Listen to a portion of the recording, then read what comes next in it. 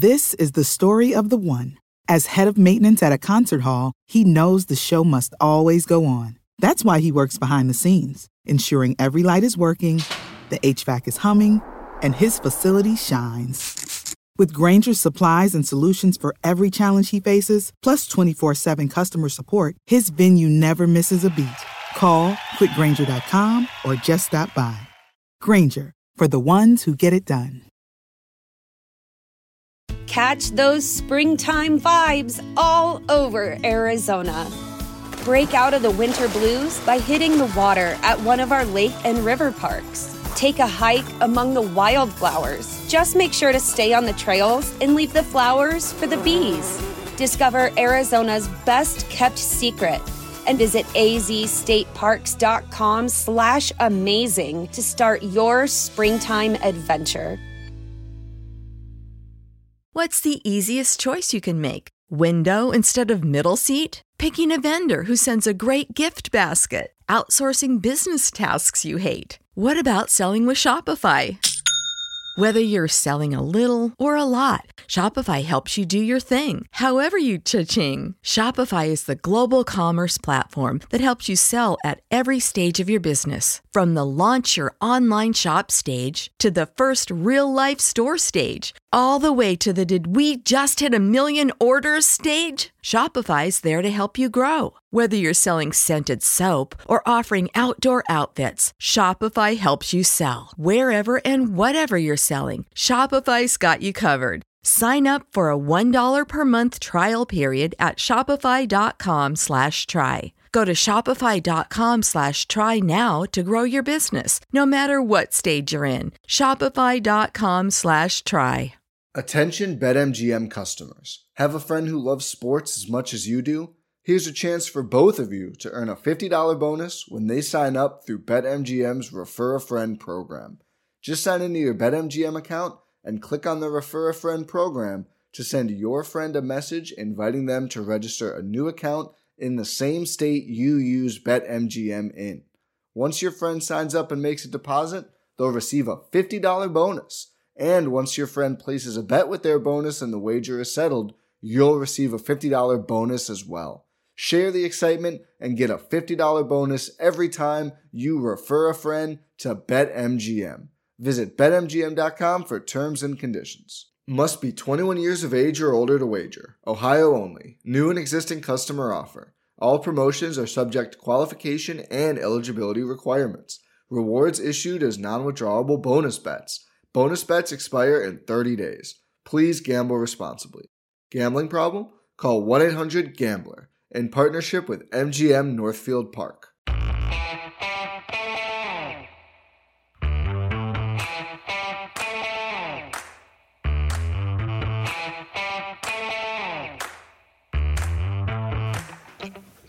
Hi folks, welcome to another episode of Film Study. This is Ken McCusick.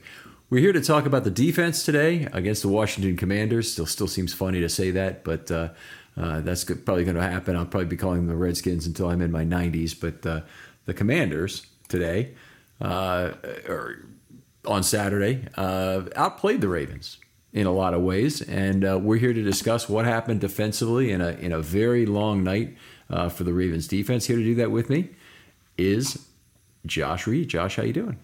I'm doing great, Ken. How you doing tonight? Oh, I'm doing fine. We're on Alaska time, but Josh, you're out there living the dream as a Anchorage Star, correct? A reporter, or do I have the paper wrong? Anchorage Daily News. Anchorage Daily News. Okay. But great to have you on again, man, and always fun to talk football with you. So let's talk a little bit about this game. A very weird one, and you go through this 23-game winning streak, and you see a game like the other night, and my immediate reaction to this is the worst game they have played during this streak. You know, the running backs rushed 11 times for 13 yards. Yeah. They made some nice plays in the passing game. But yeah, tell me your thoughts. Yeah, for sure. This is definitely not I guess the same level of dominance that we're used to seeing from this team during this win streak, and really during the preseason overall. And it's just it was a little foreign to me. But I couldn't even watch the game live because I had a high school football game to cover, And I was like I was getting updates on my phone and checking Twitter constantly in between plays at the high school game I was covering. But when I finally got home and got to watch it, watch the recording, I got the NFL Plus thing, and I was just like, oh, this is not good. I was like, I'm glad we got the win, and people on Twitter like, you put people back in so we can keep the streak alive. But it wasn't the best quality Raven football that I've definitely seen during this streak. But a win is a win is a win, as I always hear from coaches. Yeah, it's one of the things I looked back at the previous 22 wins, and one of the things I found is there's a whole lot of ugly in there. It's preseason football, so preseason football is by its nature pretty darn ugly. But they've had a whole bunch of wins decided by failed 2-point conversions, including the granddaddy of them all, the second win of the entire streak. The Colts went up by scored the going-ahead touchdown with 3:54 to play. They led by a point then. They lined up for a 2-point try since they wanted to go up by 3, a full field goal. And lo and behold, Anthony Levine intercepted the football, raced it the other way, the entire distance of the field to give the Ravens the lead back on the extra point attempt, 19-18. The Ravens then received the football and were able to get the game over with. So the Colts did have a 62-yard try as time ran out, but that'll hold the record for weird, even with this game and all that was odd about it. And you look at it, there's really 9 games in the streak where they had, just weird things happen that ended up leading to the win. Yeah, I remember that Anthony Levine play so vividly, and I was just like, "There's no way, there's no." It's crazy because I remember Eric Berry making a similar play like that. I think it was against the Saints a few years back, and I was just like, no, I think it was against the Falcons. Anyways, but it was like the odds of something like that happening is just like, astonishing to me. And then for it to be worth the 2 points instead of, an actual touchdown or whatever was wild. But this definitely will go down as definitely one of the ugliest wins of the streak. And like I said, I'm glad they got the win. But it was, like I said, it was a strange sight to behold. Yeah, a very, very odd one, and very un-Ravens-like, but they were outsnapped in this game offensively, 70-37. Now, first of all, I don't believe the Ravens have ever held anyone below 39 snaps in a game, and they did that to the Kansas City Chiefs in the playoff game, if I recall correctly, in 2010.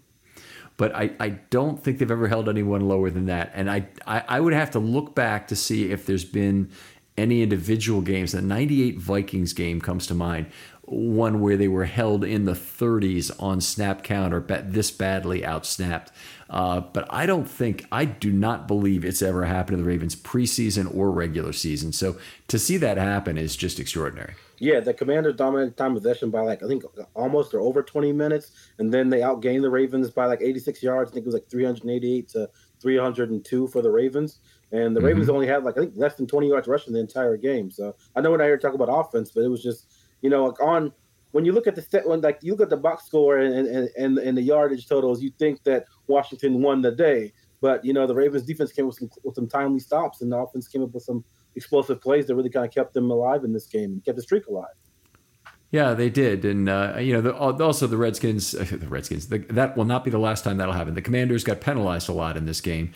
One of the things, they didn't have a whole lot of drive stalling penalties. So the one really long drive they had, I don't know, 4 penalties in it or something. A couple of offensive pass interferences, a couple of holdings, and they still didn't get stalled on that drive.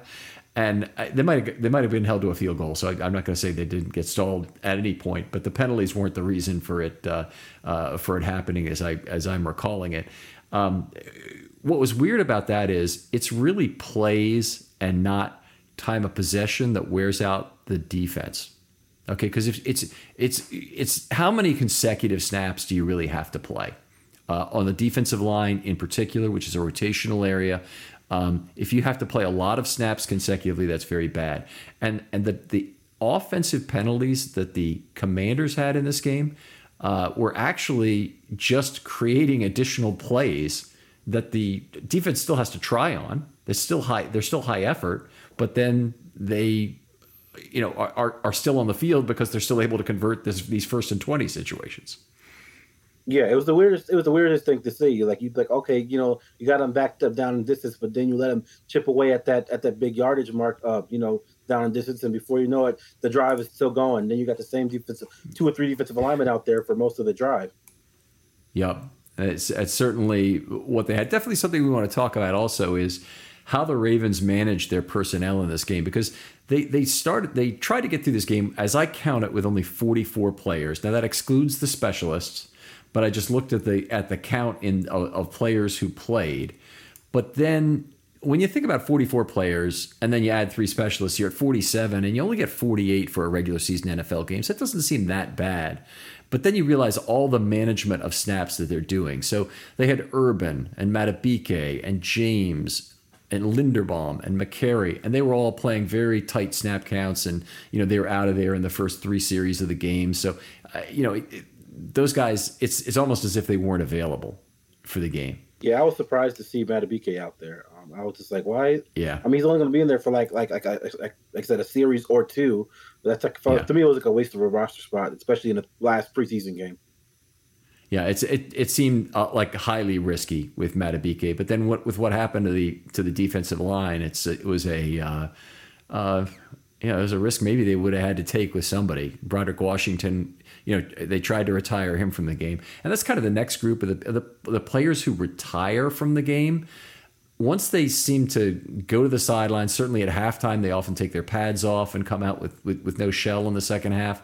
Even if they're retired in the second half, they may still take their pads off at that point. They may not. I'm not actually 100% of that. But Stevens retired, Jefferson, Demarcus Robinson, Huntley, Davis, and Hill all retired. I mean, those are 6 guys that they couldn't play again. So all of a sudden now you're not playing the game with 44 anymore. You're playing the game with 33 now. And, it becomes a lot more dicey to get through and fill your 22 spots. Yeah, and I don't know if you've been keeping up with Hard Knocks with the Detroit Lions, but Dan Campbell has like a rule of his with the Lions where like nobody, like even if you're not, supposed to play in this game, nobody takes their pads off. You got to be engaged. You got to stay in Great there, rule. stay in there, and stay engaged with the game. Because he told a story about how when he was, because he used to be a former player. He told a story about how when he was with the Cowboys, it was him and Jason Witten, and even though he was the seasoned pro, but Jason Witten had already established himself as the tight end, and they were down to like no tight ends, and they both already had their pads off, and we're not going to send Witten back in the game, so he had to throw his pads back on and get back in the game, and luckily he didn't get injured. But for his rule of thumb, when he's the coach now, like even if you're not slated to be in this game, everybody stays in pads, everybody stays engaged, because you never know when we're going to run out of guys. Yeah, that's a good rule, and it's non-discriminatory. So it's good, and there's probably a few star players who would want the same treatment as other players in the league get, but too bad. We're a family here, and you're all wearing pads, kind of thing. I like it. Dan Campbell may not be the greatest clock management guy, but that's a good move. Nope. Then they had the injuries pile up, of course, and Broderick Washington was another guy they tried to retire, but they couldn't get him out. But the injury to Crawford was very serious in terms of him not being able to return to the game, and may in fact be serious for him not being able to get back on the field for a while this season. So we don't know about that yet. And then that left him with basically 2 defensive linemen plus Broderick Washington if they wanted to bring him back in. And those guys, Rashad Nichols and Isaiah Mack had to play basically the entire second half. And that's a ton of consecutive plays for the linemen play. 49 and 42 snaps, which is what Mack and Nichols played respectively, is a lot for linemen. But it's the problem is playing them all in these long streaks. And you get gassed as a defensive lineman. It's a rotational position. And Mack still had an amazing game given that number of snaps. Yeah. They both really had pretty good games to me. And I love the hustle I saw from Nichols. I mean, there were some times where he had a great backside pursuit or was chasing a ball carrier or the quarterback downfield and limited some of their gains to what could have been 10+ yard gains or only like 7-8 yard gains or even 5 or 4 yard gains. Like I was really impressed by the hustle I saw from him. I was like, well, that's an undrafted free agent that's really trying to make this roster. And so, great point. Yeah, so I can try to get good tape at a very minimum, but great tape. The pursuit I really noticed from Nichols as being one of the real positives in this game. I think he made the most of his preseason experience. He didn't get hurt, and he played as well as anybody could reasonably hope. Yeah, he ended up leading the unit in tackles with 8 total tackles, including 5 solo. When you see that from defensive tackle, that's pretty impressive. Yeah, that is unusual. Didn't Ross have 11 tackles in this game? I thought Ross he did. had 11 and 7 solo. You're saying the defensive line he led? Yeah, he led the unit, the defensive line unit. Yeah, and that's a remarkable total, by the way, for a defensive lineman. 8 is very rarely achieved in an NFL game for a defensive lineman. I remember when Brandon Williams had like 11 or 12 in one game last season, or was it? I can't forget. I remember he had I think it was against the Browns, and I think it was the Browns game that they either lost or the one that they won. And because I remember doing an Unsung Heroes piece about it, and he just had like a monster game as far as like racking up tackles. That sounds familiar. I'm not remembering it specifically, but I believe you on that. I think you're right. The other one, Haloti Ngata, if you look at his career, he didn't have that many 8 tackle games in his entire career. And I've looked at that before, but the number I believe is still single digits, even for Ngata with 8 tackles. So, it's not a number that's often achieved. Anyway, it wasn't just the defensive line. The cornerbacks were also being taken off the field. So they took Brandon Stevens out. So he was a guy I mentioned is retired, which didn't seem like a big deal. And then Kayvon Seymour got hurt. So they had 3 guys who could play corner. They had Seymour, Ardarius Washington. No, Ardarius Washington moved to safety by this point. So they had Seymour, Vereen, and Worley at the end of the game. And Seymour made that great play at the goal line on the 2-point conversion to knock the ball away. Good coverage. And then he got rolled on by McLean, which was, that's so sorry to see at that point in the game. Yeah. At any point, but guy losing his season potentially over a unnecessary rollover like that is really bad. Yeah, and you really got to feel for not just Seymour but also McLean in that instance because he's trying to make a play, trying to get the tip, trying to corral the tip ball, and ends up going on the back of his teammate's leg, and you never want to see that happen. And then especially when you're a guy who's already on the roster bubble, trying to kind of not forced to make a play, but just trying to make the most of an opportunity. You see a ball up in the air and trying to get it, but also just you really got to feel for that because then you feel like, oh man, not only did I end my season by not making the play, but also I ended this guy's season by getting him hurt. So yeah, you could really see that on the broadcast just how upset he was about it. He was distraught that he'd done that. He knew, oh boy, what have I done, kind of thing. The worst thing is whether you're in person or you see it on TV. Either way, I mean, seeing players kneel around a fallen player, you're like, oh my goodness, how bad is this kind of thing? It's just you knew it was bad. It was great to see Seymour get up under his own power and make it to the sideline. That doesn't necessarily mean anything in terms of the nature of the injury, but no, it doesn't. Hopefully it's not the end of the season. Yeah, and you know what? I tell people all the time that just because you see somebody get up under their own power doesn't mean there's any structural damage to the knee. I remember when I was in high school, first game of the season, my friend Tyrone, somebody ran into his knee and he was done for the game, and he was diagnosed with an ACL. But we ended up going on a trip to the mall the next day. This guy was walking around without his crutches because until the inflammation goes down and the swelling subsides, there's really, like I said, depending on the severity of the tear. You could really still put some weight on it and be walking around not even know you have a torn ACL. Wow. Okay. You mentioned, I think during our production meeting, but it might have been during the show that Raleigh Webb finally got into the game. And that was a case of the Ravens only had 4 only 4 defensive backs they could even put out there.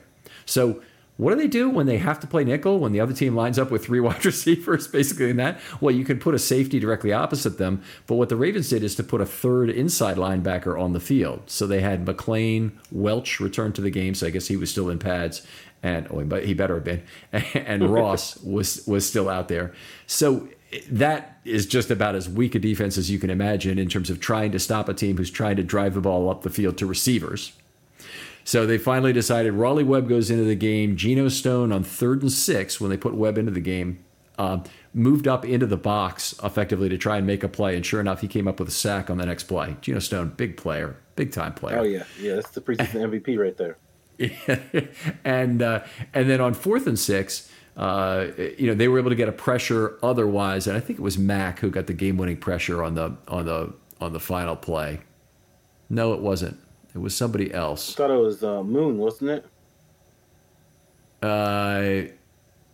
That was he got a shared the sack with Stone on the previous play. Oh, this is going to drive me nuts unless I can remember this. I actually don't remember who got the pressure on that play. But anyway, throw was hurried and well short in terms of the receiver on the right sideline. And Ardarius Washington was sticking to him like glue, which was nice to see.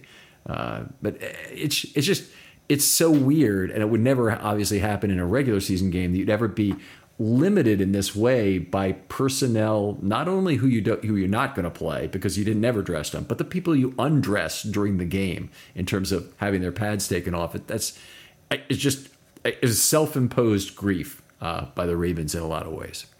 Yeah, and they're very fortunate that the odds kind of fell in their favor as far as the outcome of this game, because it very could have well unraveled for them at the end, especially because, like I said, Washington had put together. I avoid just saying Commanders, so I just say Washington. Washington put together some really good and long drives throughout this game. It was just really like the whole bend but not break mentality that saved the Ravens from giving up multiple touchdowns in this game and the missed field goal on the opening possessions. Yeah, I mean, they did. And I thought, their offensive line, I thought played pretty lousy the entire game. But it didn't matter because the Ravens could not tackle Sam Howell in this game. They couldn't get him on the ground on sacks. They couldn't, get him contained properly. He ran loose for, 8 for 60 something in terms of rushing for the game. Also, very efficient game passing. He looks like the real deal to me. Oh yeah, again, he looks like a vintage Ben Roethlisberger.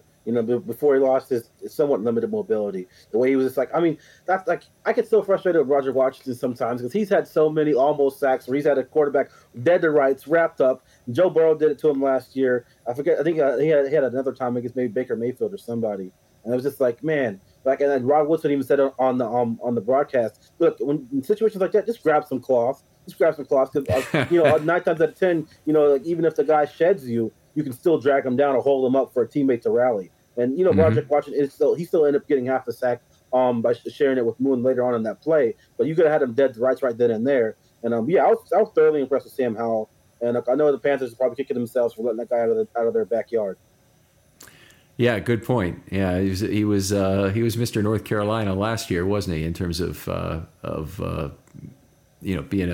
being a state hero. Carson Wentz is signed for 2 more years after this, but he has no more guaranteed money after this year. So his prorated bonus over the entire 4-year period is fairly small. For quarterback terms, it maybe was $25 million or something in total. But they can cut him and have a very significant cap savings next year of about $26.2 million if the OTC numbers are correct. So I'm just looking at Howell here, and it looks to me like Washington probably has a pretty good quarterback going forward. Yeah, that's great for them too, because I feel like this is really Carson Wentz is like kind of last chance to prove himself as a starter before he gets relegated into like Baker Mayfield territory, to where it's okay, I shouldn't say Baker Mayfield territory, before he gets, I don't know, maybe Blaine Gabbert territory, former top pick who gets relegated to high-end backup, but not really Marcus Mariota territory. Yeah, exactly. Number 2 overall pick, just like Carson. So, we'll see. But I do like what I saw at Howell, and to me, performing well against the Ravens backups goes a lot more. It means a lot more than performing against somebody else's 3s and 4s. Because not all 3s and 4s are created equally. The Ravens kind of pride themselves on having a lot of defensive depth, and the fact that he was doing that against their backups, I feel like will be more saying against the Cowboys backups, because they lack a whole lot of depth in their team. Yeah, you definitely can build your team as a barbell or as a more levelized and evenly graded off like quality from 1 to 3 in terms of your depth. And the Ravens, this preseason winning streak is all about defensive depth. I mean, it's all about the Ravens number 2s being a lot better than everybody else's number 2s. Yep. All righty. Well, let's go through some position groups and talk about players. And one of the things is, with all of the limitations and the constraints and the we don't have this and we don't have him and you don't have him kind of nature of this game, a lot of the play doesn't really matter. So I kind of want to focus on the players for whom it really does matter, whether they were there, maybe in some cases whether they weren't there.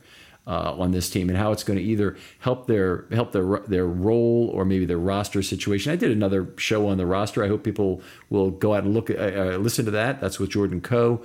So I don't want to talk completely about this as a roster show, but it's okay, to the degree we have significant points about that to talk about some of these battles.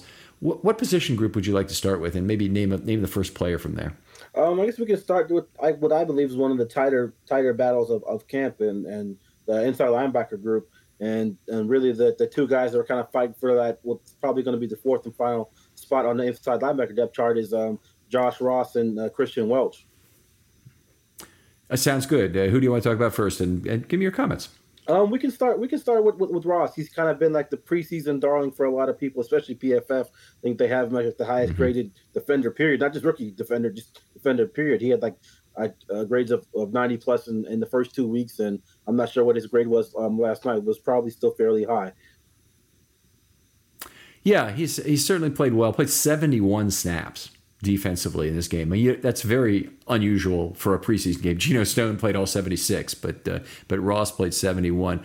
If you look out there in my article, he had 12 different plays where I had some sort of a note on him, a bunch of pressure events, which was impressive. Got picked on a little bit as a coverage player after having played very well in coverage the first two games, but he gave up several receptions in this one. I thought that was something Howell did pretty well, was take advantage of him in a way that other quarterbacks had not. And we know he's human, and he won't be. It was unreasonable to expect he'd be as good as he had been those first two games. But it's still good to have a linebacker with a little bit more awareness than what we've seen before at inside linebacker the last few years. Yeah, I definitely agree with you on those points. It was. I was a little surprised. Like I said, I was so impressed with the way he played in coverage the previous two games that I was a little surprised, and I was like, "Oh man, usually he makes that play," or like on the swing route to the on the swing route to the running back for the touchdown. I was like, "Oh man, that was like," I had to rewind it a couple times. I was like, "Was that Ross's guy? No way!" And I was like, "That just wasn't." I know it was a small sample size, but it's not what I got accustomed to seeing him do. And like I said, he's still a rookie, he's still learning, and like I said, like I said, it was like a mixed bag game of coverage from him. But as far as like reading everything else, as far as a run defender and as a blitzer, I thought he played fantastic. Yeah, outstanding. I agree. Just does it flies all over the field, making tackles, squares up very well. He did not hold on for that sack on 3rd and 8. That was late in Q3. Yep. He blew up the running back, and then he just was not able to hold on to Howell, and that was general frustration. It's not him alone. Washington, as you mentioned, let him slip away, and the Ravens they had to touch him 3 times before they could take him down on a lot of these plays. I think you were talking about the play that tied the game, where he kind of took a very bad angle on Bonifant on that swing pass to the right that went. It was basically just a pass in the flat for 0 plus 13. That almost tied the game. It brought him within 2. Yeah, and that. So what I saw from that, he may have gotten a little caught up in, I wouldn't say the wash, but like I know that the receiver on that side was running an inside route, and he kind of got slowed up a little bit, and he was just a tad bit late, and they took advantage of that to score that touchdown. But like I said, all the things that I saw from him in the game were really good. Like I said, his tackling, I think he's the best form tackler on the team right now. Him and our Darius Washington and Pepe Williams, to me, are the best form tacklers on the second and third level right now, at least in my estimation. Right, and well, I hope Bynes will be at least that good. Will be as good in terms of being a form guy. It's certainly one of Bynes' strength, and we certainly hope that Queen was taking a step forward this year in terms of that. Let's talk a little bit about Welch, if that's okay, and I'll go ahead with my notes first, since you were first on Ross. I thought, first of all, it was a great time for him to have a good game, because he's locked in a heated battle with Ross for what is probably only one spot. Mm-hmm. I actually published a 53 and in my article where I have both of them making the team. But the more I reflect on that, the more I think it's probably only one, that the team needs an extra defensive lineman too badly to keep an extra inside linebacker.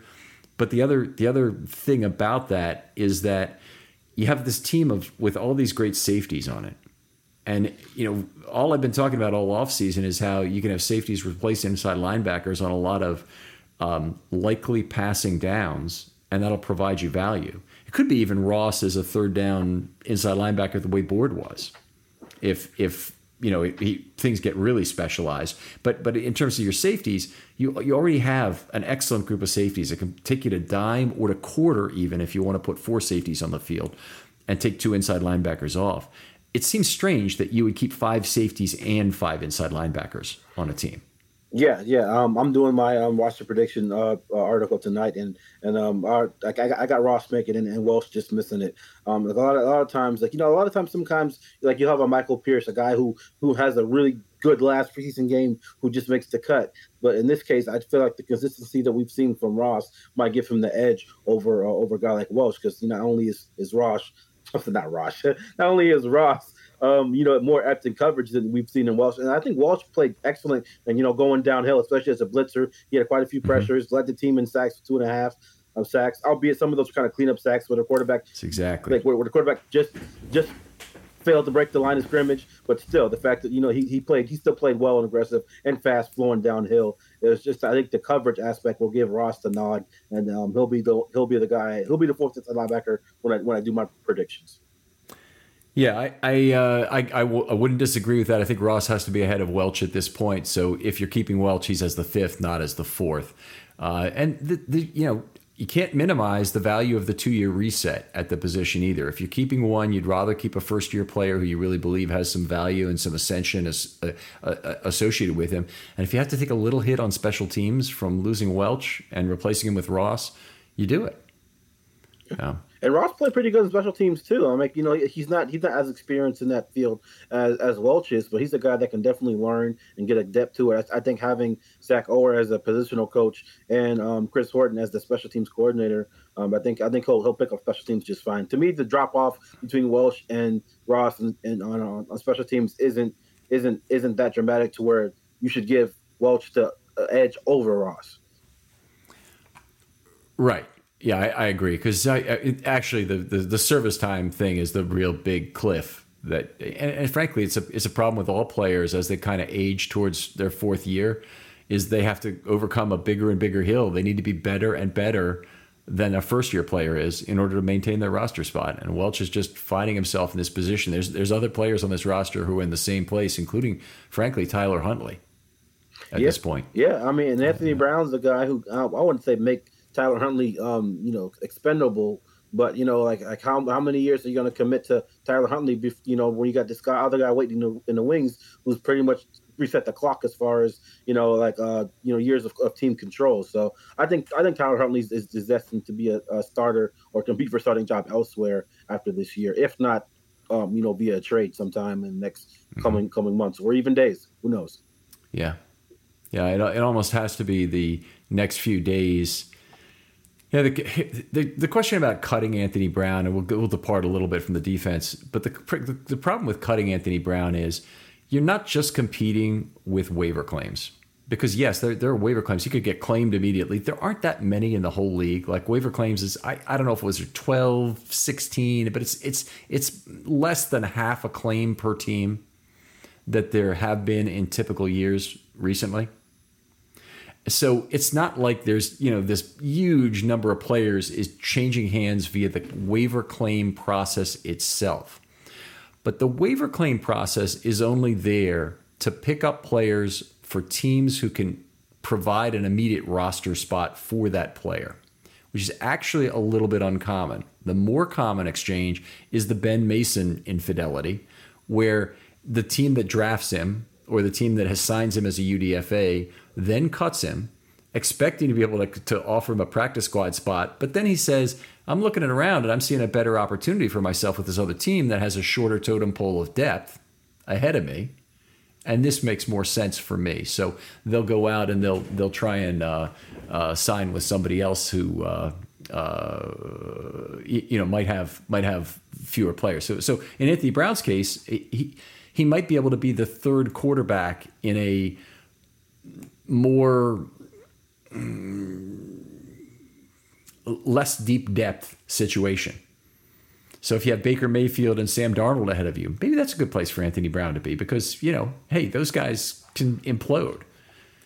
Yeah, and Sam Darnold has he has a diagnosed with a high ankle sprain, so he'll be out for 4 to 6 weeks. So who knows? I think right now they have Baker Mayfield and PJ Walker as their only two healthy quarterbacks right now. So that might be if Anthony Brown ends up getting cut, that may be a potential landing spot for him. There are some other spots that he could probably see himself on too.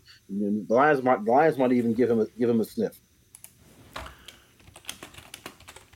Technical note here. I'm getting a little feedback from you. I don't know if there's anything you can do about it, Josh, but let's move on to the next player here. Anybody else of the inside linebacker group you want to talk about? Because Queen and Bynes obviously didn't play at all. How about Zakoby McClain?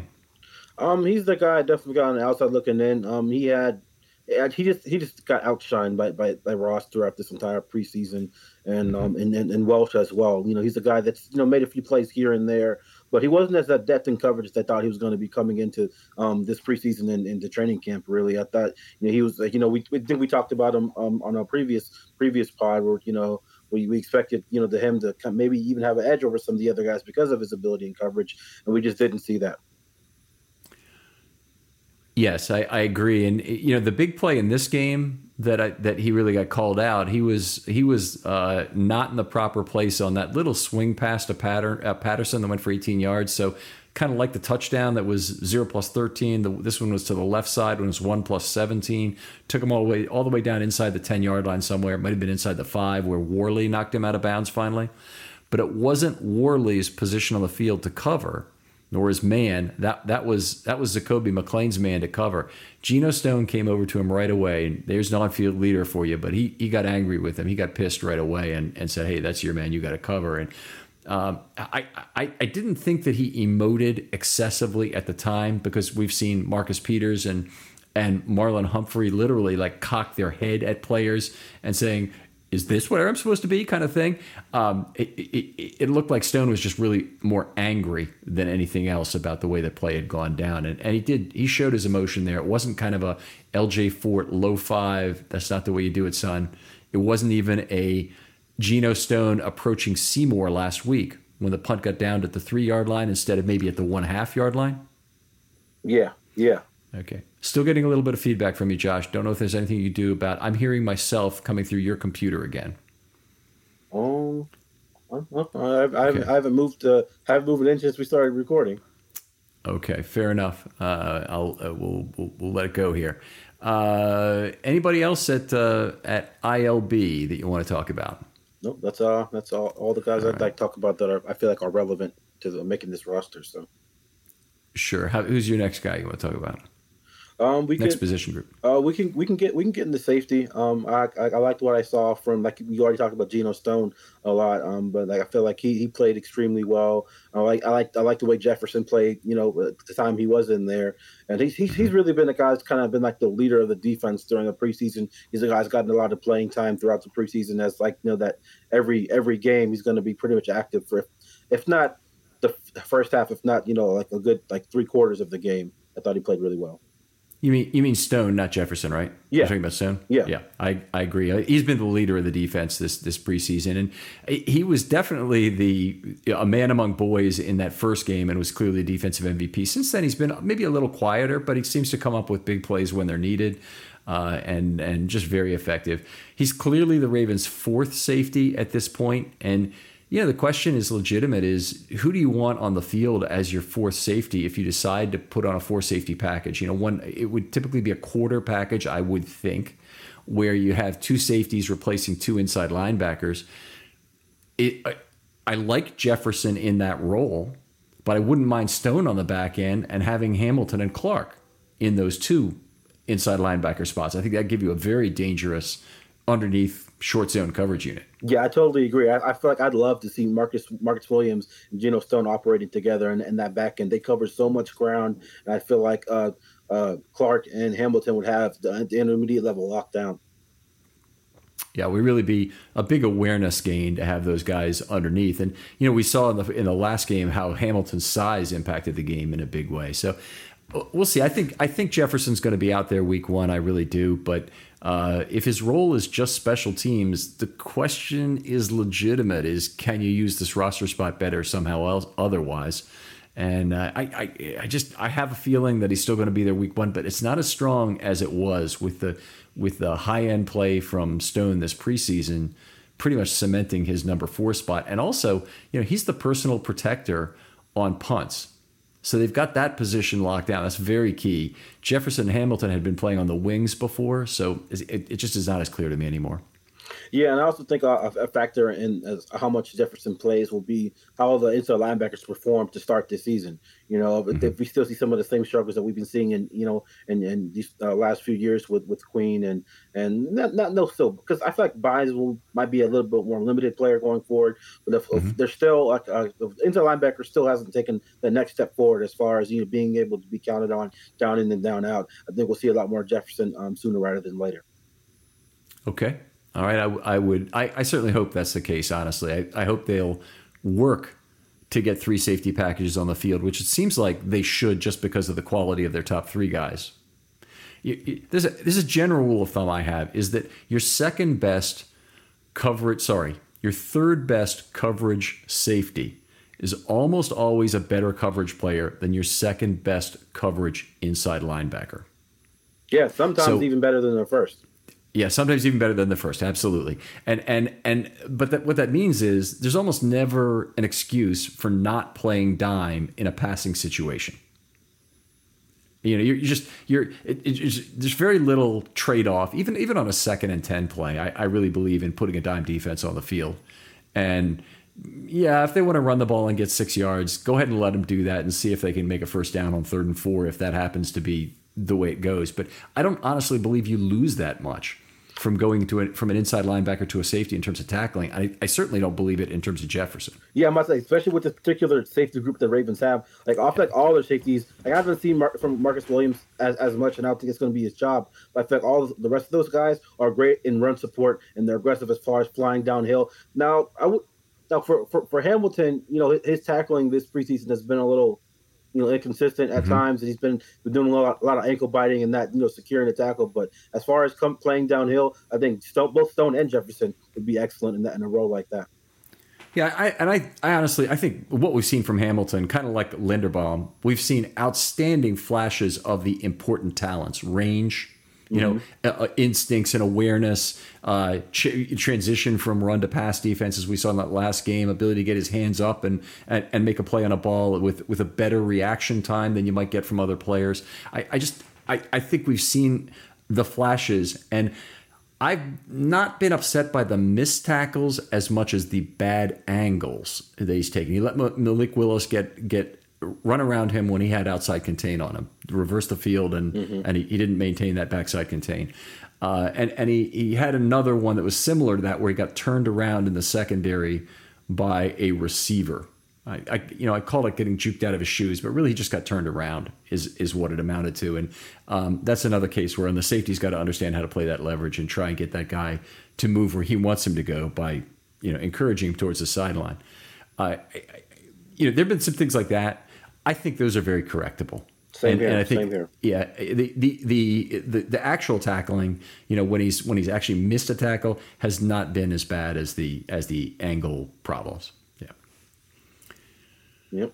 All right. So, do I have anyone else I want to talk? I think we covered pretty much every safety, because we talked about Jefferson, we talked about Stone. The top 3 guys didn't play, and we have a couple other guys who have played some safety. Maybe we talk about Ardarius Washington played the second half of this game at safety. Yeah. I was going to say, did you want to count Ardarius as a cornerback or a safety? It doesn't matter. It doesn't matter to me. But I like the way he played. He had like I said, he didn't have a great game in coverage, but he made plays when they needed to be made, and that was really kind of been like a theme with him for the past couple of weeks. So I don't think he played in his preseason opener, but like late in the game last week and this week again, he came up clutch for the Ravens in coverage, making some outstanding plays. Yeah, I certainly liked him on that final play, sticking right with the receiver. It's almost like he gave the receiver the hook on that play. The receiver was looking at Washington, trying to get clues about the football, and wasn't finding them. The football was off early and way behind him, and apparently the wide receiver wasn't tracking the ball anyway. But that was interesting to see that. I thought he played pretty well downhill. It's not like I'm not sure if I can recall a missed tackle in this game. He had some good undercuts. He did miss a tackle. He missed that 3rd and 8 tackle when Howell ran for 6 yards. So it turned into a 4th and 2, and then they converted that. Yeah, that wasn't so great. But otherwise, good game. A near INT. I always like the aggressiveness. Gambling, generally speaking, when you're a defensive back, is usually a good thing because the percentage chance you need to be right is not that high. It never is. And so, some of the things he's done in order to get underneath a route, I'm very much for it. If it gives him an occasional reception because of it, that's okay. But he's going to eventually turn that into some picks and fits really right in with the rest of this defense in 2 big ways. One is I think he has the good ball skills for tips in the air, which hopefully the Ravens will be getting some this year. The other thing is that he's the best second option to Pepe on this team right now in terms of slot corner. I don't think there's another guy I would like to have there. I know Marlon could do it, but I really don't want to see anybody else there. Yeah, I totally agree. And I feel like he really made it hard for the Ravens to cut him now because I just feel like he's so valuable with the way you can deploy him, both that safety and that nickel. And when I wrote in my notes too that PBU was almost INT, and I like you said, I feel like a lot of those tip passes come regular season are going to lead it into guys diving for corralled interceptions, and you really would love to see that, especially out of a slot guy. Yeah. Yeah, you very positive, obviously, on that. Let's move on to the cornerbacks since we've already kind of crossed the line here. And Washington is sitting 7th on my cornerback list, so he'd be kind of on the bubble of that group. But I think they'll actually keep all 7, so he's safe. Some of the other guys that were playing with him at the same time, they didn't play badly, but they're definitely not safe. David Vereen made some plays. I thought he wasn't bad. He had a very bad play not touching the receiver down on that 20+8 catch. Yeah, I was yelling at the TV, you got to touch him down, Yeah. And Rod Woodson said the same thing. Like even it's just a good rule of thumb. Just like even if you don't feel like you touched the guy, just always touch the guy. Even if you got to give him a nice little slap on the ass, just get him. Make sure you touch him. Yeah, one of the things in war you do, and I remember there was a scene in what movie was it? Enemy at the Gates. So it's the battle for Stalingrad, and the hero is stuck at the bottom of a fountain in the square that has a lot of dead Russians in it. And apparently there was one other living Russian, and that's his friend in the thing. But the Germans come through there, and they just pepper the bodies that they see with bullets because they know there's some possibility of some possumry around that. And that's the same way you have to feel about this situation. There's no harm in touching him down a second time. Nope. Maybe that analogy was too long for the payoff. I'm not sure, but it probably was. So who else we got to talk about? Brandon Stephens was a guy I don't think has improved his position. He really needed that time at outside corner, I thought, but I didn't feel like he improved his position or that, honestly, it's clear at all where he's going to get his first shot. Yeah, and it's weird with Stephens because a lot of times he'll be in the right place sometimes, but he'll just he'll allow the receiver to get inside leverage on him, and it's just man, and Rod Wilson even pointed it out on a couple times, he'll be in the right spot or be in the vicinity, be in position to make the play, and like I said, he'll be tight in coverage, he just doesn't make the play, or he'll make the tackle after the fact, or he won't take inside leverage to make a play on the ball to get an interception or at least to force an incomplete pass. Yeah, that's a great point about the leverage there too. I mean, I think, and I'm not sure if it's a speed thing because he seems like he's fast enough to play outside corner. He's definitely big enough. Mm-hmm. And one of the questions is, does he overreact to the first step at the top of the route? And I kind of have seen some of that. I thought he got on a couple of comebackers. I thought he overstepped and then ended up being soft. He had one slip in coverage where he's a step slow, getting back to a receiver, or actually I think he was actually more trailing to the sideline on that play. But generally speaking, the word that keeps coming up with Stephens in my coverage notes is soft, and that's indicative of a player who at the top of the route is just biting a little too heavily on a kind of a comeback route. Yeah, almost give it a touchdown to De'Ami Brown. If it wasn't for Brown dropping the ball there in the end zone, it's just like, like, man, like either you're playing too far off and too soft, or you're playing, or you kind of panic at the top of the route and get a little grabby. And that's like a lot of things you see of a lot of young defensive backs. And to me, I don't feel too comfortable in him as like, a primary backup at cornerback right now. I'm glad they have Kyle Fuller, and I think they probably honestly rather trot out Pepe Williams before him. In the case that a guy like Jalen Armour-Davis wouldn't be available. You're saying Pepe Williams on the outside? Yeah, I think. Okay. Yeah. Given where Stevens is in his development right now as an outside corner, I'm not too confident. Yeah, I mean that's fair enough. I think, and maybe they try Stevens at safety as the sixth guy. If they had some really severe injuries at safety, but it's hard to see him getting that opportunity. The reason I think that these corners are all fairly safe in terms of the roster, and Stevens, honestly, next year is not going to be safe on the roster. He's going to be his third year. His option value will have waned. He's going to have to show something this year, which is why it's so important for him to find a way to get on the field this year. But it's a deep group. Mm-hmm. There's no guarantees. But if he goes into next camp just projecting ahead and he's, he looks basically like he has now and he's still a developmental player, well, the third year is too late to be a developmental player. You got to have shown something by then. Yeah, and I felt like the fact that the Ravens, like when they first drafted him, they said they viewed him as a free safety, and then went out and signed Marcus Williams. It's pretty telling to you about how they feel about him at safety. So now they want to keep him at cornerback, and it's just I feel like once he spends an entire year just playing cornerback, I think it'll do wonders for him. But like I said, you're going to want to see that development because people talking about him as like, oh, he's a third round pick. Well, he was the last pick in the third round, so that's basically a fourth round pick. And going into your third year, you might not have the same roster security as some people might assume. Being a former third round pick. Right, going into his third year, I think you're pretty much fighting for a job like a lot of other players at that point. And if a first year player comes along, even if he's a sixth round pick, if he's better than you, or if he's 95% of the player you are at that point, you got a problem. Yes, it's not the point on the developmental curve you need to be on when you're projecting talent like that. Stevens, lots of physical gifts too, and I do feel like he's a player the Ravens have kind of messed up a little bit by moving him around from position to position. And I thought they would stop that and leave him at outside corner for this preseason, but they also moved him over to play dime in some of these games. So the second game, when they actually played 5 snaps of dime, they haven't played any dime in this last game, and they didn't otherwise in the first game. They actually, that's not true. They played 2 snaps of 32 dime in the first game, but in the second game, they played 5 snaps of dime, and they had Stevens move in from outside corner to take that role. And, it's kind of like the same discussion with Tyree Phillips again, is can you just pick a position for the guy and give him a chance to excel at that? I mean, it should be obvious to anybody who's following this team that Stevens is not in the set of players who might play dime during the regular season without a very severe list of injuries.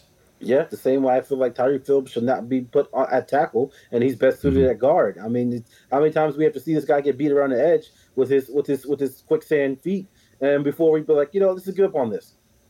Yeah, well, I agree. One of the funny things, and we'll talk about this on the offensive show tomorrow night, but Tyree Phillips actually had a pretty good game pass blocking.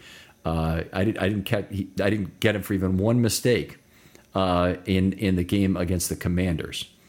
Generally speaking, kept a lot of space in that pocket, and obviously a very hot and cold player in some ways, but he goes from completely out of that picture after that implosion in the first game where he had the 2 holding calls and 2 sacks and a holding call, or 2 holding calls and a sack, whichever it was. He's had 4 penalties in this preseason, so it's hard to keep and I think it was 2 sacks and a hold. So, I agree with you. I think I don't trust him at tackle at this point. I would rather, for developmental purposes, not only that they put him at guard, but they put him at 1 guard position if they have the opportunity to do that. And honestly, I think he probably is. It makes more sense at right guard. It just doesn't make sense for who the Ravens have there already. Yep. No, Zeitler is that dude. He's holding it down. Yeah. All right. One other guy I want to kind of talk about, and really notable in his absence, was Jalen Armour-Davis, and a guy who has not played a lot of football period. Played fairly briefly at Alabama behind a lot of other guys until his senior year when he played 11 games. And then, was slated to play some this preseason, but he's missed the entire preseason now with a variety of injuries. And it would not even shock me if he's one of these guys who gets moved to IR at the start of the year on one of these handshake deal manipulations. Mm-hmm. But another reason why Ardarius Washington stays on the roster is that you really can't trust Jalen Armour-Davis's availability right away. And that would give the Ravens time to get him healthy, get him back in a position where he's really to help the team, 6 weeks down the road, let's say, where if there are injury problems, he could actually step in. And unfortunately, we're going to do a concern series coming up, but I'm very concerned about the Ravens' cornerback depth. Yeah. It's a lot of inexperience. Like, your top three guys. You got Marcus Peters and Marlon Humphrey. We still don't know what Peters looks like right now. And I like what I saw from Kyle Fuller in limited snaps. Because for the longest time he was just getting lambasted on Twitter for all of his, all getting caught on Rashad Bateman when DBs aren't supposed to make contact with receivers in training camp. And so I like what I saw from Kyle Fuller, but outside of those top three, and Pepe, I love what I saw from Pepe. So outside of those top four, it's really a little shaky. And then you got Ardarius Washington, and I was really looking forward to seeing Jalen Armour-Davis in this preseason. The fact that he didn't suit up at all, not for one game. Even Tyler Linderbaum got 9 snaps. The fact that we didn't see JAD not once this preseason is kind of concerning to me. But I'm like, okay, what are you going to do? Is like throw him into the deep end come regular season once if the Ravens have an injury or something, or Marcus Peters doesn't look like himself to start the season. Like, what are you going to do? Yeah, I'm not sure they're going to have a lot of choices in that regard. I think the choice will be made for them by their lack of depth. But, Fuller is a big concern to me. They paid him a lot of money. They paid a guy who got benched twice at Denver last year. And I know Fangio really praised him at times last year for stepping in and playing slot corner. But he did so with this backpedaling language of, hey, there's a guy who's never played a snap of slot corner in his life. Well, already he's saying my expectation was way down here at the floor. So anything would have been good. And then he says, well, and he did this and this and this, and he'll name some specific plays that went all right. But the fact of the matter was he benched Fuller twice during the year, once as an outside corner and once as a slot corner. And the guys who replaced him in terms of getting playing time, not impressive. Yeah. No, outside of Patrick Surtain, it was really kind of a bare bones bunch over there in Denver. And like I said, I liked what I seen for him in limited opportunities with the Ravens. I thought we were gonna see him a little bit in this game, but I was a little surprised he didn't play much or at all.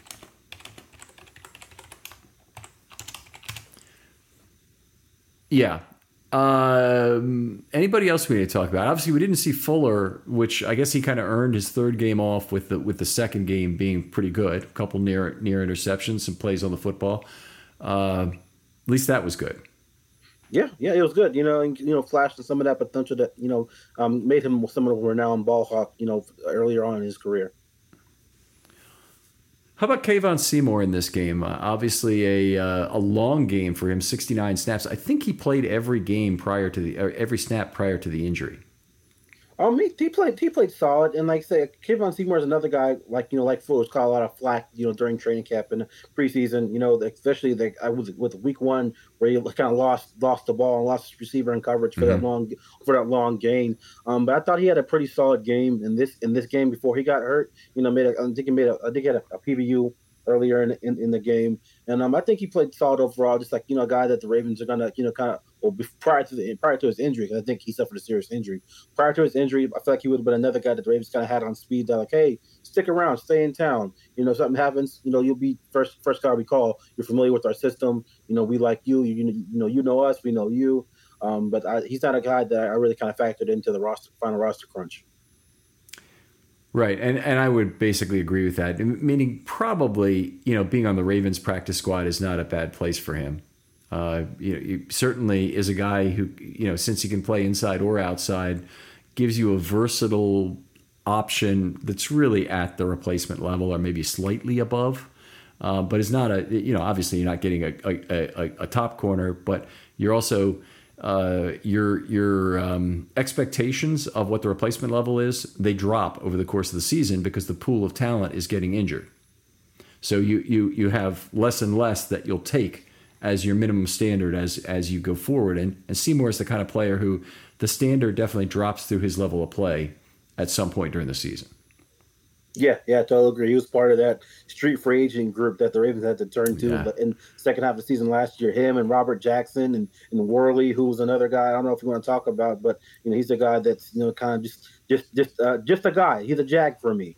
He's a guy that, like I said, one of those speed dial guys. Like, hey, if our quarterback group gets decimated again, we'll give you a holler. But he's not somebody who I factored into the final roster crunch for me. He made a nice play week one, getting an interception. But other than that, I haven't seen much good play out of him or anything that really kind of popped up to me.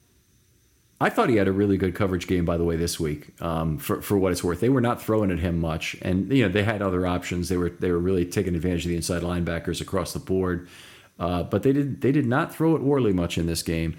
And if I recall. Yeah, the only play I got a coverage note for him, he had tight coverage. The wide receiver Mitchell, I'm not sure how to say his name. It's Michel on the left sideline. That was midway through Q3, and Howell overthrew him under pressure there. But Worley was right with him, and the fact that I saw him there, and then he didn't really show up in coverage any other way. He actually moved off his own man to make the tackle on the swing pass that McLean was not properly positioned on. Yeah. So, I thought he had a pretty good game in coverage. So, to my way of thinking, he has a good chance on the practice squad. Obviously, he's not going to make the roster. Yeah. I think he's an ideal veteran practice squad guy that you keep around, just to have break glass, keep from emergency. There you go. Okay, so we talked about safety. We talked about corner. We talked about inside linebacker. We haven't talked about the defensive line of the edge yet, right?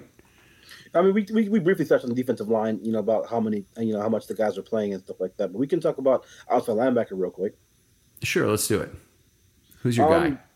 So we can start with Jeremiah Moon. I saw a lot more from him this game than I did the previous two games. He's a lot more active. Well, one, he got more run early and often, but two, him and Chuck Wiley, but especially him, he was generating some good pressure around the edge and got quite a few quarterback hits in this game. I don't know if he made enough of a splash to push a roster spot, but he's definitely a prime practice squad candidate in my estimate, in my eyes. Yeah, I agree. I mean, I think outside linebacker is a position the Ravens are going to be looking at very heavily from the time the initial 53 is set until that opener. And Steven Means is a candidate for a handshake deal, but he's also a candidate to be replaced. So, he provides the Ravens with roster flexibility this week, and maybe they really need Steven Means. Maybe he's the best guy out there, especially in the price range they have. But I think that's a position where they're going to be looking at who was cut by other teams. Some of it is Means is a veteran, and that's nice for roster flexibility, but it's not good for option value. And they may be able to find a first-year guy maybe they liked in the draft process, maybe went undrafted somewhere else, and another team just didn't have room for him, as it turned out.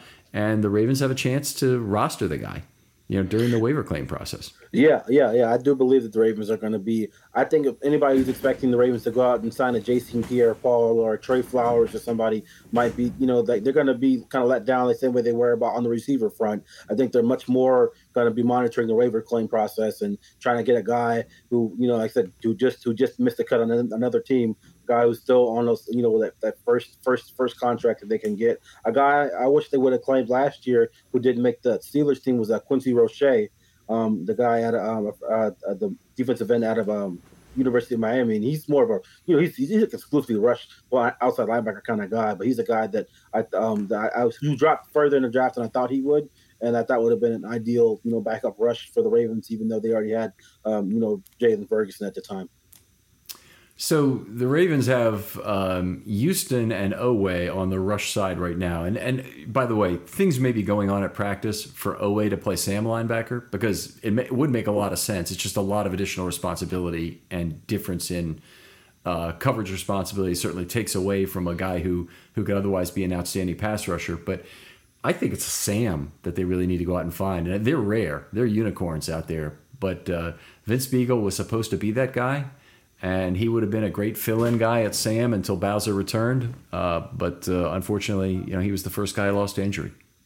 Yeah, and the guy who was really like pounding the table for was a guy like Anthony Barr, who signed with the Cowboys, who's that tweener dude who can drop into coverage, who can play outside linebacker, who can rush the passer. Because people forget coming into the league out of UCLA, I forget what year he came into the league, 2017, 2016, but he was definitely a guy that who's known more as a pass rusher in college, who the Vikings developed into an off-ball guy, but still maintains that pass rush versatility.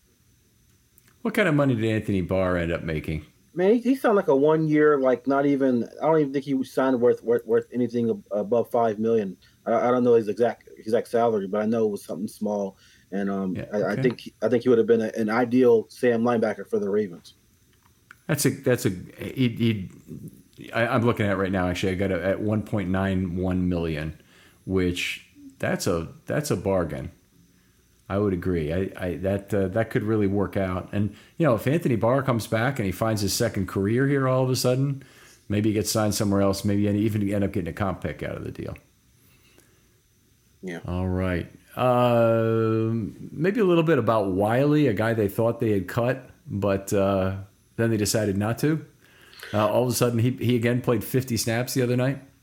Yeah, he was a guy who I was surprised. I remember last week I was like, wait, Wiley's back out there? When did they bring him back on the roster? Last time I checked, he got released in the first round of cuts, and he was a guy who was he didn't flash as much as Moon did to me, but he was a guy that was still generating a fair amount of pressure. I think that the Washington's tackles had a very, very poor game, and that the Ravens edge players, even Means too, took advantage of that.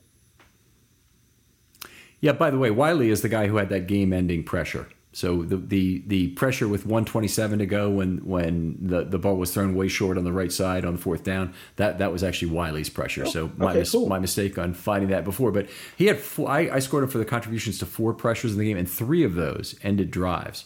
So I like players who end drives or contribute to drive-ending plays more than a lot of other factors. It's often turnovers related, maybe turnover related, maybe pressure related on a play, and it can be a pass defense. But those plays that end drives have higher leverage value, and it's not by accident that they seem to keep coming up for the same players.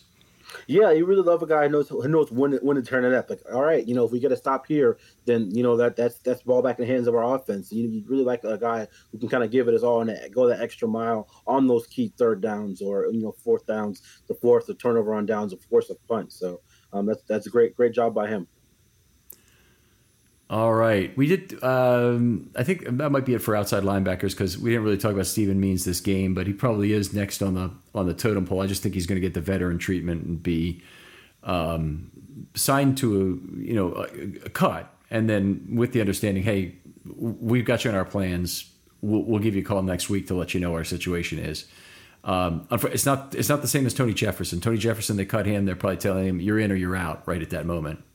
Mm-hmm. And Brent Urban is going to be cut. I'm 95% sure of that because he makes too much sense not to be. But he's definitely in the Ravens' plans on the defensive line. He'll have a significant snap load this year, I would bet. Yeah, I mean, I really feel like because Means even said a couple weeks back that he really loves it in Baltimore, and they kind of resurrected his love for the game. So I definitely think he's a prime candidate for that handshake deal. And a guy like Urban, who even if they do cut him, like, hey, a little wink, wink, nudge, nudge kind of thing, just stay around town, and you're definitely part of our plans. We're real thin at this position, or I love Brent Urban as the ideal backup for Calais Campbell, especially on early downs. So I definitely think he'll be full factor into the plans, like you said. Yeah, he's done nothing but make plays this preseason, and one of the things I noticed was that PFF seemed to hit him pretty hard for a missed tackle in that first game, and it was a case where he penetrated several yards into the backfield, turned the running back 90 degrees basically. So he's running parallel to the line of scrimmage instead of running straight forward. The running back then had to go to the outside. Harrison caught him from behind for the forced fumble. And then with all that time elapsed for that to happen, the defense had converged in such a way that the fumble recovery was almost assured, and there were 3 Ravens ready to pounce on it. So I think he's done nothing but make plays and be in the backfield this preseason so far. Yeah. I've been thoroughly impressed by what I've seen from him in his second stint with the Ravens. So would you find it a little? Would you find it like natural that they probably already had that discussion with Urban? Maybe even when they signed him originally, say, "Hey, we want to bring you in. Here's our plan for you. We'll give you $25,000 now, or whatever guaranteed money they're willing to go with. Our plan is to keep you. We think you can still do a high snap load, but you're just going to have to understand that our plan is also to cut you from the initial 53 based on your veteran status, so that we can make room for an IR player at that time." Yeah, I definitely think he's the kind of player that kind of like understands. He's been in the league since 2014, and he's been on like 3 or 4 different teams in the last 3 or 4 years with the Bears and the Cowboys and the Titans. So I think he understands the business aspect of the game, and he knows that at this stage in his career, he's a great depth and role player, and not a guy who's gonna be like a must-have guy or a guy you can't afford to lose. Yeah, very much so. How about Isaiah Mack's play in this last game?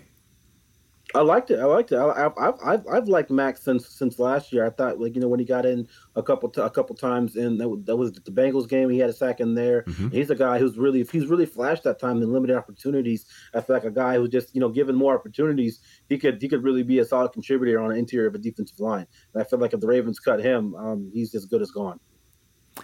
Yeah, I think you're probably right on that. I don't know if he'll be claimed, but there's certainly another team out there that would make him an offer where they've got a very thin defensive line as it stands right now. They wouldn't be in the kind of shape the Ravens are.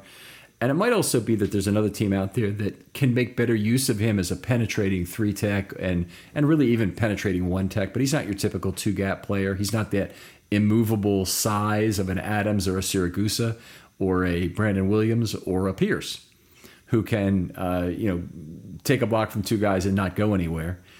He's really a little bit undersized, a penetrator who gets by people and disrupts plays in the backfield.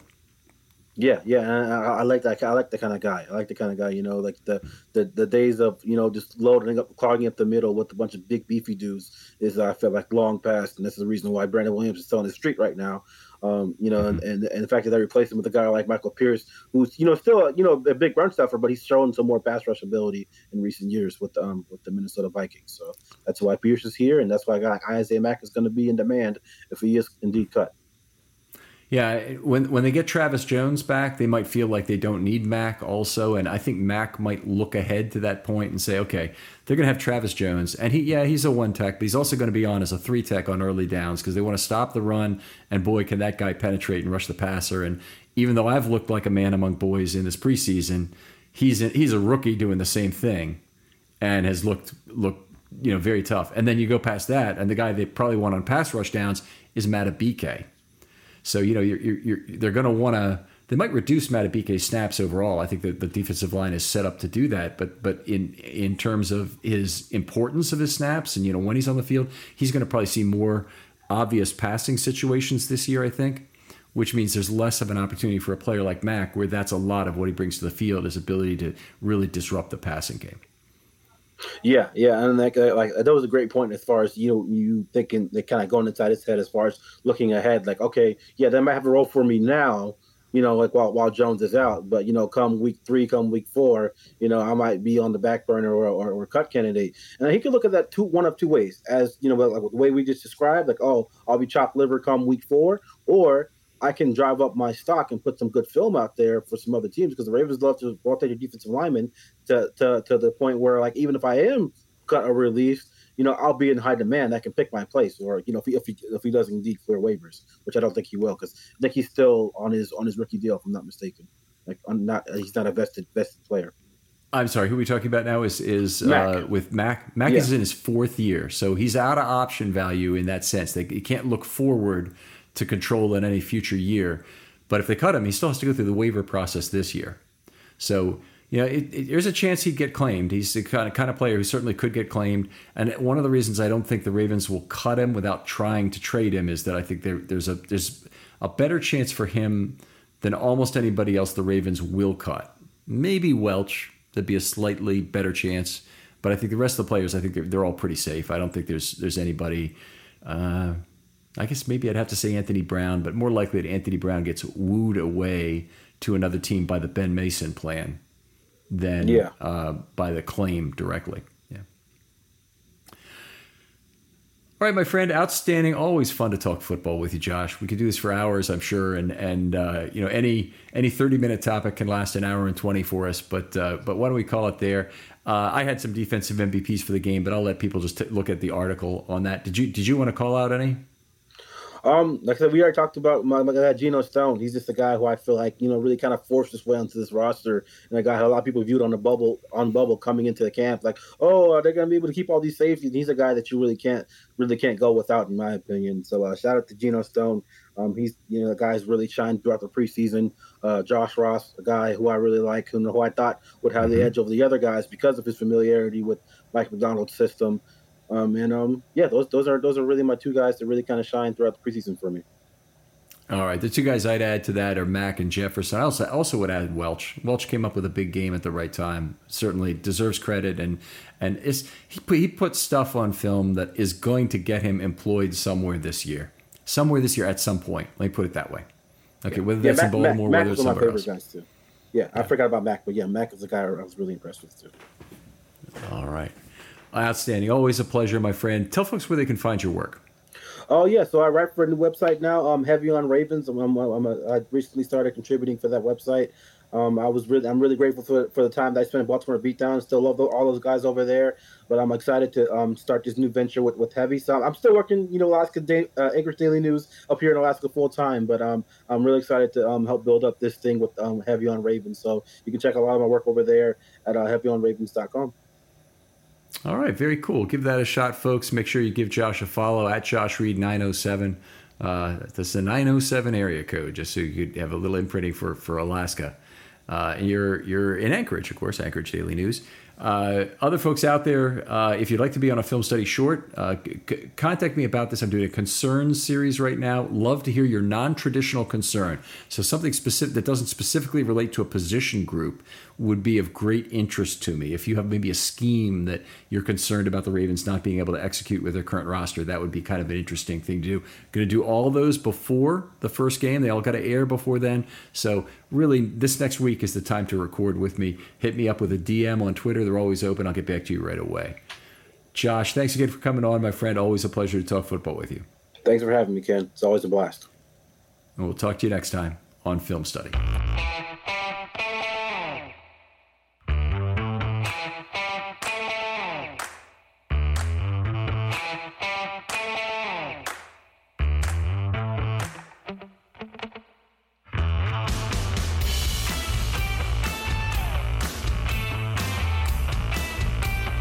This is the story of the one. As head of maintenance at a concert hall, he knows the show must always go on. That's why he works behind the scenes, ensuring every light is working, the HVAC is humming, and his facility shines. With Grainger's supplies and solutions for every challenge he faces, plus 24/7 customer support, his venue never misses a beat.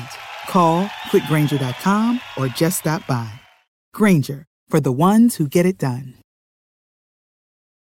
Catch those springtime vibes all over Arizona. Break out of the winter blues by hitting the water at one of our lake and river parks. Take a hike among the wildflowers. Just make sure to stay on the trails and leave the flowers for the bees. Discover Arizona's best kept secret and visit azstateparks.com/amazing to start your springtime adventure. When you need mealtime inspiration, it's worth shopping Kroger, where you'll find over 30,000 mouth-watering choices that excite your inner foodie. And no matter what tasty choice you make, you'll enjoy our everyday low prices, plus extra ways to save, like digital coupons worth over $600 each week. You can also save up to $1 off per gallon at the pump with fuel points. More savings and more inspiring flavors make shopping Kroger worth it every time. Kroger, fresh for everyone. Fuel restrictions apply.